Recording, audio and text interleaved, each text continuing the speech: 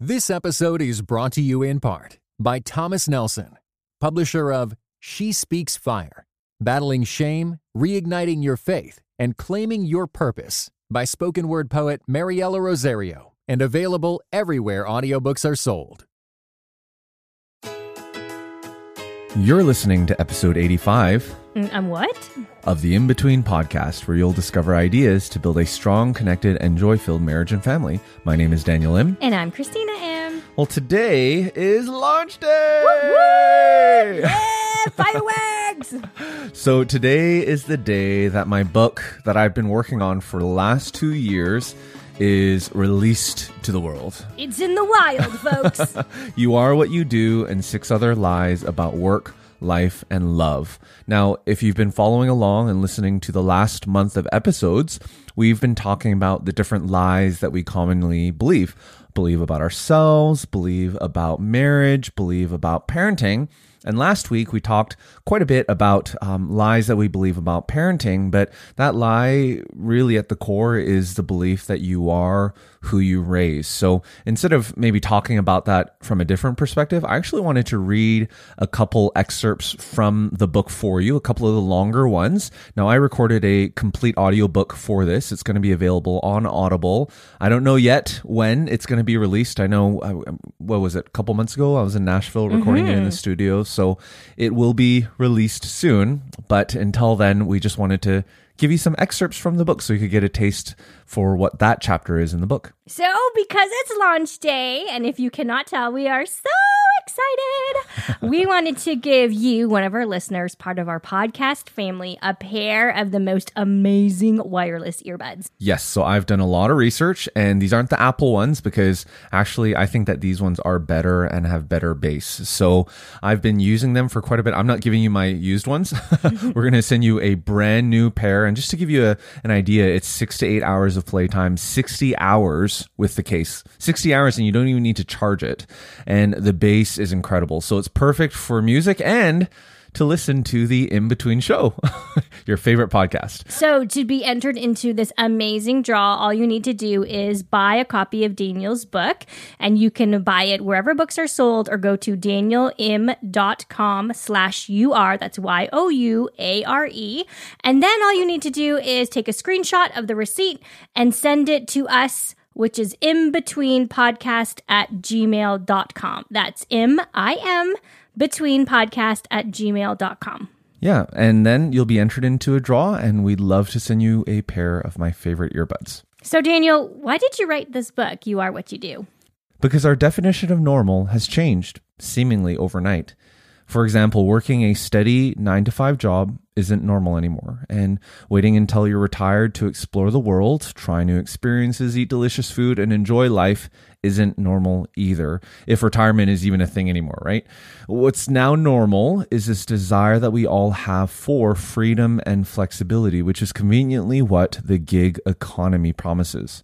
And contrary to common belief, this isn't actually something that just affects those in their 20s and 30s. According to research, there are people in every generation who have side hustles because this desire for freedom and flexibility has become our new oxygen. It's the air that we breathe and the water that we drink. In fact, it's become so commonplace that it's no longer the exception, and it's really affecting everything and everyone. So to your question, Christina, I wrote You Are What You Do because I wanted to examine the ways that this new normal was affecting everyday work, life, and love. And as I was digging into the research and examining the ways that this new normal was affecting the people that I interact with on a regular basis, I discovered 7 lies, many of which we covered this last month in the previous episodes, that were subtly and subversively affecting us right to our core. You are what you do. You are what you experience. You are who you know. You are what you know. You are what you own.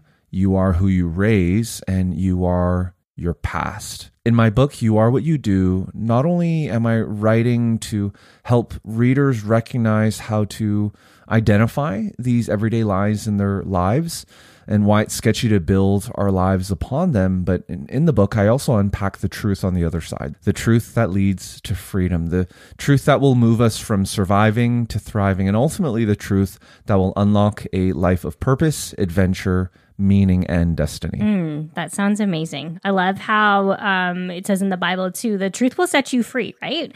But if we don't know the truth, then we don't even know what lies we're believing.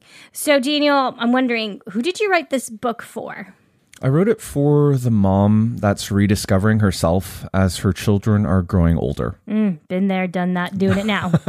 And for the dad, talking about me, that's wrestling through the tension of being present for his children while also trying to make ends meet and provide for the family. For the student who is not convinced that a 9-to-5 traditional job is right for them.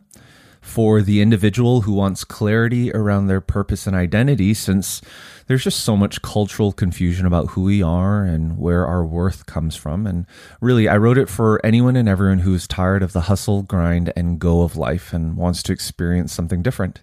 So if you feel like that is you, if you have identified with who Daniel is talking about, if you are that mom who's trying to rediscover herself, the dad who's just wrestling through things, the student, the person who just needs a little bit more clarity of who they are and why they're here on earth, you can go to danielim.com/UR or anywhere books are sold.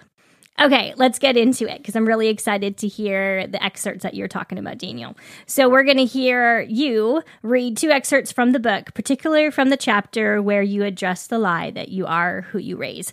And just a side note, when Daniel was talking about this, as he was pitching the idea to me, this was the point where I was like, no matter what, if nobody else picks this up, we will do like self-publishing because I realize that I have believed the lie, you are who you raise, and I need this book because I need to know how to overcome this lie. All right. Are you ready? Because I'm ready. All right, here it is. When's the last time you handed your phone to your child? Not to make a call or look up directions somewhere, but just so that they'd be quiet or stop making a scene. I'm trying to do this less, but honestly, it's been my default reaction for years, and it all started with restaurants. Early in our marriage, when we couldn't afford babysitting and our children were toddlers, Christina and I would often bring them along on our dates to restaurants. Depending on the day, our meals at home were either focused on entertaining the kids or just making it through without spilling something. So on date night, things had to look and feel different. Well, at least we had to try. So to facilitate this romantic evening, we'd hand our phones or an iPad to our children to occupy them. It was brilliant, right? Instant babysitting. The kids loved it because they could watch as much as they wanted to. And for us, it actually felt like a date since we could talk and neither of us had to clean up afterward. I wish I could tell you that I vetted and pre-watched everything they consumed, but I didn't. Now, obviously, they weren't watching The Walking Dead or some sketchy show with mature content, but beyond the surface level of age-appropriate TV parental guidelines, I had no idea what messages my children were being subliminally fed through these shows. And subliminally being fed, they were. Now, don't get me wrong. I'm not saying that you need to become a Luddite and destroy all access points to the media. I'm simply trying to make the connection for you between the research and everyday life. If media, which includes YouTube, has become the #1 influencer for our children's career choices, what are the implications? Now, I get that parenting is tough, tiring, and often thankless, but if it's true that we reap what we sow, shouldn't we be paying more attention to what our children are watching? Instead of being passive, what if we tried to be more active in our parenting? And instead of being reactive, what if we were proactive? And here's the 6th lie of the book. You are who you raise. Whenever I connect with new parents, it's fun and stressful to think back and remember what it was like for Christina and me. As new parents, we thought we could plan and prepare for everything, absolutely everything. We were living in Seoul, South Korea at the time, and someone suggested that we go to some baby fair expo to learn everything we needed to know about being parents. Apparently, It was something parents did, so we just took their advice and went. And while it was definitely educational in some respects, it wasn't in the way we were initially thinking. Since none of the seminars were in English, and I wonder if they would have just been product pitches anyway, we basically walked around the convention center for what seemed like hours. It was like a vortex. There were so many people and an untold number of vendors that I literally lost my sense of direction in there.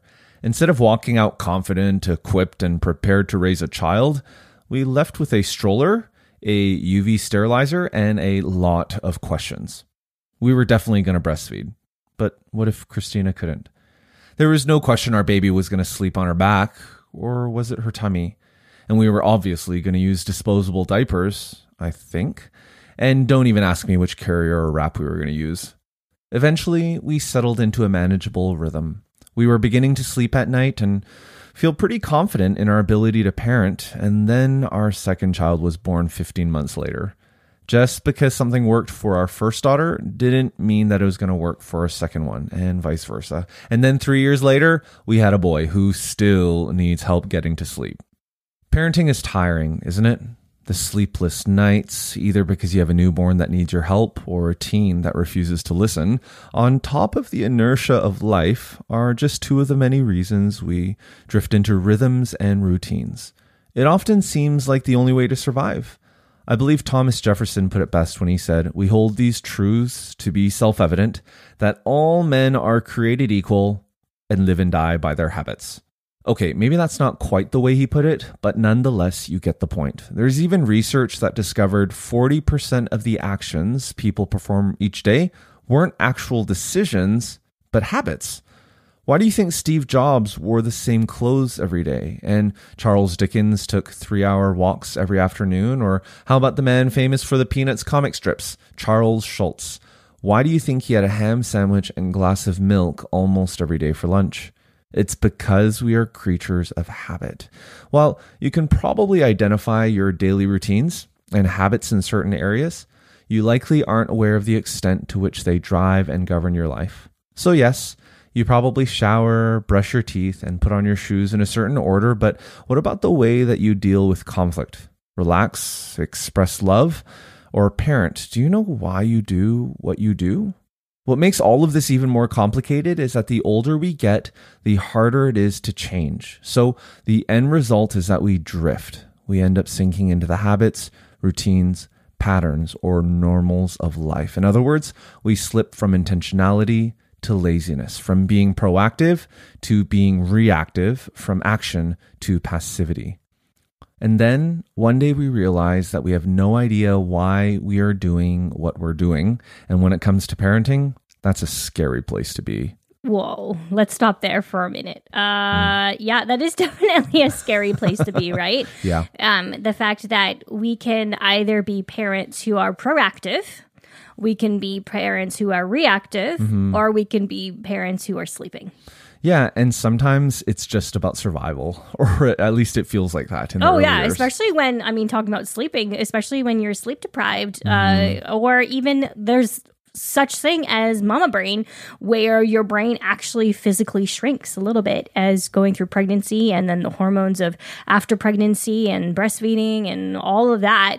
Definitely, yeah, the woman's body definitely goes through a huge change, and sometimes all we can do is survive. Yeah, and it's kind of weird to make this connection, but there's a reason people torture others with lack of sleep. True. Because it just makes you go crazy. Exactly. Yeah. There's so many physiological effects to that. So if you're in that place, we're not saying, hey, snap out of it, because I know that there's definitely a time and a season that you need to show yourself grace. You need to show your spouse grace. You need to show your other children who are adjusting to your new family dynamic grace. But there also comes a time, and this will to give you hope as well, there will come a time where it's not going to be that season anymore. Yeah. So that's what we're talking about. Now you're out of that sleep deprived season situation, continually, feeling like you've just been hit by a truck. And now you're going on to a new season where your children are in school maybe, or even that you're approaching the fact that they might be leaving your house in a few years. This is a situation that you're addressing, right? Yeah, exactly. And that first half that I talked about was from the section of this chapter where I was illustrating the way that we often believe this half-truth that you are who you raise. This episode is brought to you in part by Beyond Ordinary Women Ministries, which prepares Christian women for leadership. At BOW, we believe that every woman is a leader because she influences someone. So, whom do you influence? Do you mentor a woman? Serve in the workplace? Or do you lead a small group, teach the Bible, or even lead an entire ministry? No matter who or how many you influence, our free online resources will help equip you. Our videos, podcast episodes, and articles from experienced women leaders will encourage you and perfect your leadership skills. They offer wisdom for dealing with ministry pitfalls, current biblical issues, health for your own soul, and insights for shepherding others well. In addition, BOW offers Bible studies designed to connect women of multiple generations. They provide a challenge to both women new to the Bible and those wanting to dig deeper. Be our guest and browse all of our free resources and low-cost Bible studies at beyondordinarywomen.org. What I'm about to read now is from the section of this chapter where I'm like, actually, you aren't who you raise. Here is the other side. So you're ready to get into it? Of course. Bring it on. What about the children? Well, you might remember a time when freelancing, gigging, and having a side hustle was out of the ordinary. For children today, it's just ordinary. They don't know any different. The gig economy just is. It's normal, not new. Unfortunately, this also means that for the average child, the lies that we've explored in this book will not even seem like lies. If it's hard enough for adults to resist these lies, how much more so for children who don't know any different, especially children who are being raised by prideful parents who believe that their self-worth, self-esteem, identity, or meaning in life is all tied into the success of the children they raise. Just think about it. If a child grows up in an environment where success is defined by their parents, will the child ever feel accepted just as they are? For just being and not doing? And what if the child succeeds at something that he or she is passionate about, but that his or her parents never cared for? How do you think self-centered, prideful, or narcissistic parents will react? Underneath the surface, children who grow up with prideful parents that believe this lie will never feel accepted just as they are. Their parents will always drive them to succeed, often at things the kids never even originally chose for themselves. And it's only after they succeed at the things that matter most to their parents that they'll finally experience acceptance and love from their parents. Consider Tiger. As a child, since his dad was obsessed with golf, playing the sport was the only way to virtually guarantee time with and attention from his dad. But starting from when Tiger was a preteen, rather than using encouraging words to build up his self-confidence during practice, Earl would tear him down and verbally abuse him to try to toughen him up. In 2017, Tiger later admitted that Earl had trained him to be a cold-blooded assassin on the course by applying more of the principles he had learned and used while in the military. I get that there are times where tough love is necessary, but doesn't every child ultimately need to experience unconditional love and affection from his or her parents, regardless of what they do, how they perform, or how much they might mess up? Maybe Earl's method helped Tiger win more tournaments, but what do you think it did to his sense of identity and self-worth when he realized that winning was the only road to his dad's heart? And how directly did it then cultivate a narcissistic, addictive, and obsessive personality in Tiger that, like a time bomb, kept on ticking until it eventually exploded in his big sex scandal of 2009? Unfortunately, children who have been parented according to this lie often grow up believing that contentment is found in pleasing others, since this was the pattern set for them as children. So when these children become adults, they end up pursuing work, relationships, and hobbies in order to earn favor, love, and acceptance from others, not necessarily because they are passionate or called to it. They will make decisions for the very same reasons, to please others. Other people's needs and wants, especially their parents, will always come before theirs. And they will often pursue careers that place them in the public eye as politicians, athletes, or entertainers because they're longing for the attention that their parents either constantly gave them or never gave them. Just breathe. There's Brie. Now do you realize why I needed him to write this? Because I feel like in my parenting that I could definitely fall down that path, right? Maybe not to the extreme of Tiger's dad's issues, but to the fact where I'm pretty sure my kids could realize when I was happy with their successes and with their failures when I was like, oh, what happened there? What could we do better next time? And all of that. And not that there's anything wrong with self-improvement of learning from your mistakes, but what is the underlying tone? If my motivation is to help them figure out why they failed because it looks better on me that they don't fail, you don't think our kids are smart enough to know that our love is maybe just a little bit conditional? Yeah, and that's the tricky thing, because unconsciously, that's partly what's driving our behavior and a lot of our parenting tactics. It's because of the shame or the guilt or the embarrassment that we don't want to feel. So it kind of feels good when our kids are great and everyone loves them and everyone's like praising them. Right, because they're really kind of praising you, right? Exactly. And we feel so good about that. The flip side, though, is our children, not just our children, all children are very, very observant. And they know what they need to do to get our attention and what they do that doesn't get their attention. And sometimes negative attention, and this all the way goes into teenage years too, negative attention is better than no attention. Mm-hmm. So maybe you're listening and you have some teenagers that are getting a lot of negative attention right now. What I don't want you to feel is guilt, because you can't change the past, but you can change the present and change the direction that you're moving in the future by believing, by confessing, by admitting, by repenting, by recognizing what you've done that's led to this place so that you can change what tomorrow looks like. I remember listening to this podcast about this father who actually, he was the governor of Tennessee, and he was talking to his daughter-in-law about the Enneagram and figuring out like, oh my goodness, I raised my son out of a framework of shame that I wanted to look better and so on and so forth. And he was saying, I feel sorry about that. I wish he knew that. And his daughter-in-law looked at him and said, it's not too late. You can fix the wrong that you did. And so that birthed in them a conversation between him and his son. And I think his son is in his 30s. And just the power of saying, I'm sorry, I was wrong, please forgive me. It doesn't matter what age your kids are, whether they're 5, whether they're 50, or so on and so forth.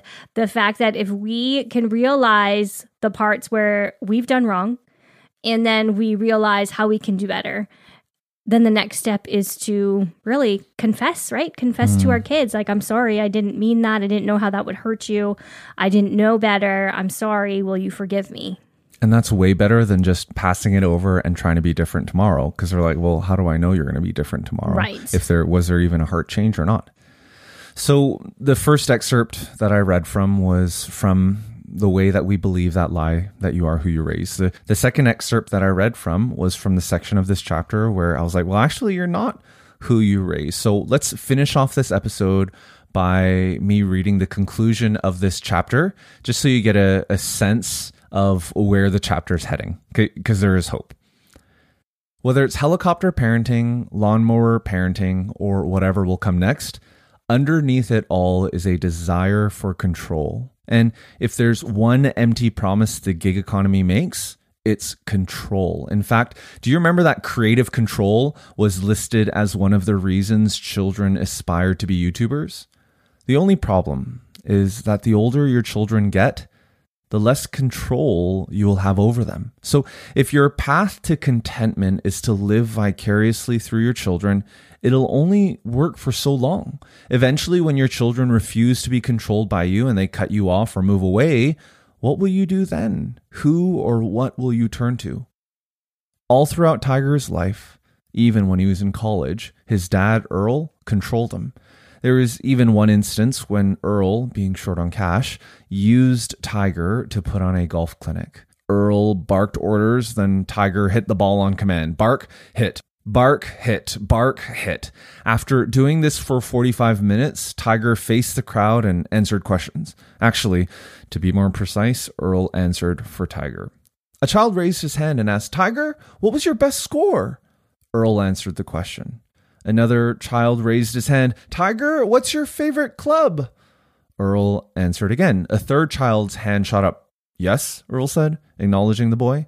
The boy pointed at Tiger and said, does he talk? It's interesting to see what happened to Earl's controlling relationship with his son after Tiger turned pro. Instead of finding contentment, since the unfulfilled dreams that had been driving his life were finally realized, he continued to search for it. He thought that Tiger becoming the best golfer in the world would satisfy him, but it didn't. So in his quest for control and contentment, realizing that it's not found in who you raise, he turned to the lie that you are who you know. Instead of going to Tiger's tournaments and surrounding himself in his son's success, he surrounded himself with women instead. Rather than controlling his son, because he couldn't anymore, he switched his focus to controlling women by paying for them. And that's the thing with this lie and every other lie in this book. They seem so alluring because they give you the illusion of control, but they never keep their end of the bargain. No matter what your children accomplish or achieve, it will never satisfy. Nothing they do will ever make you feel whole, fixed, or content.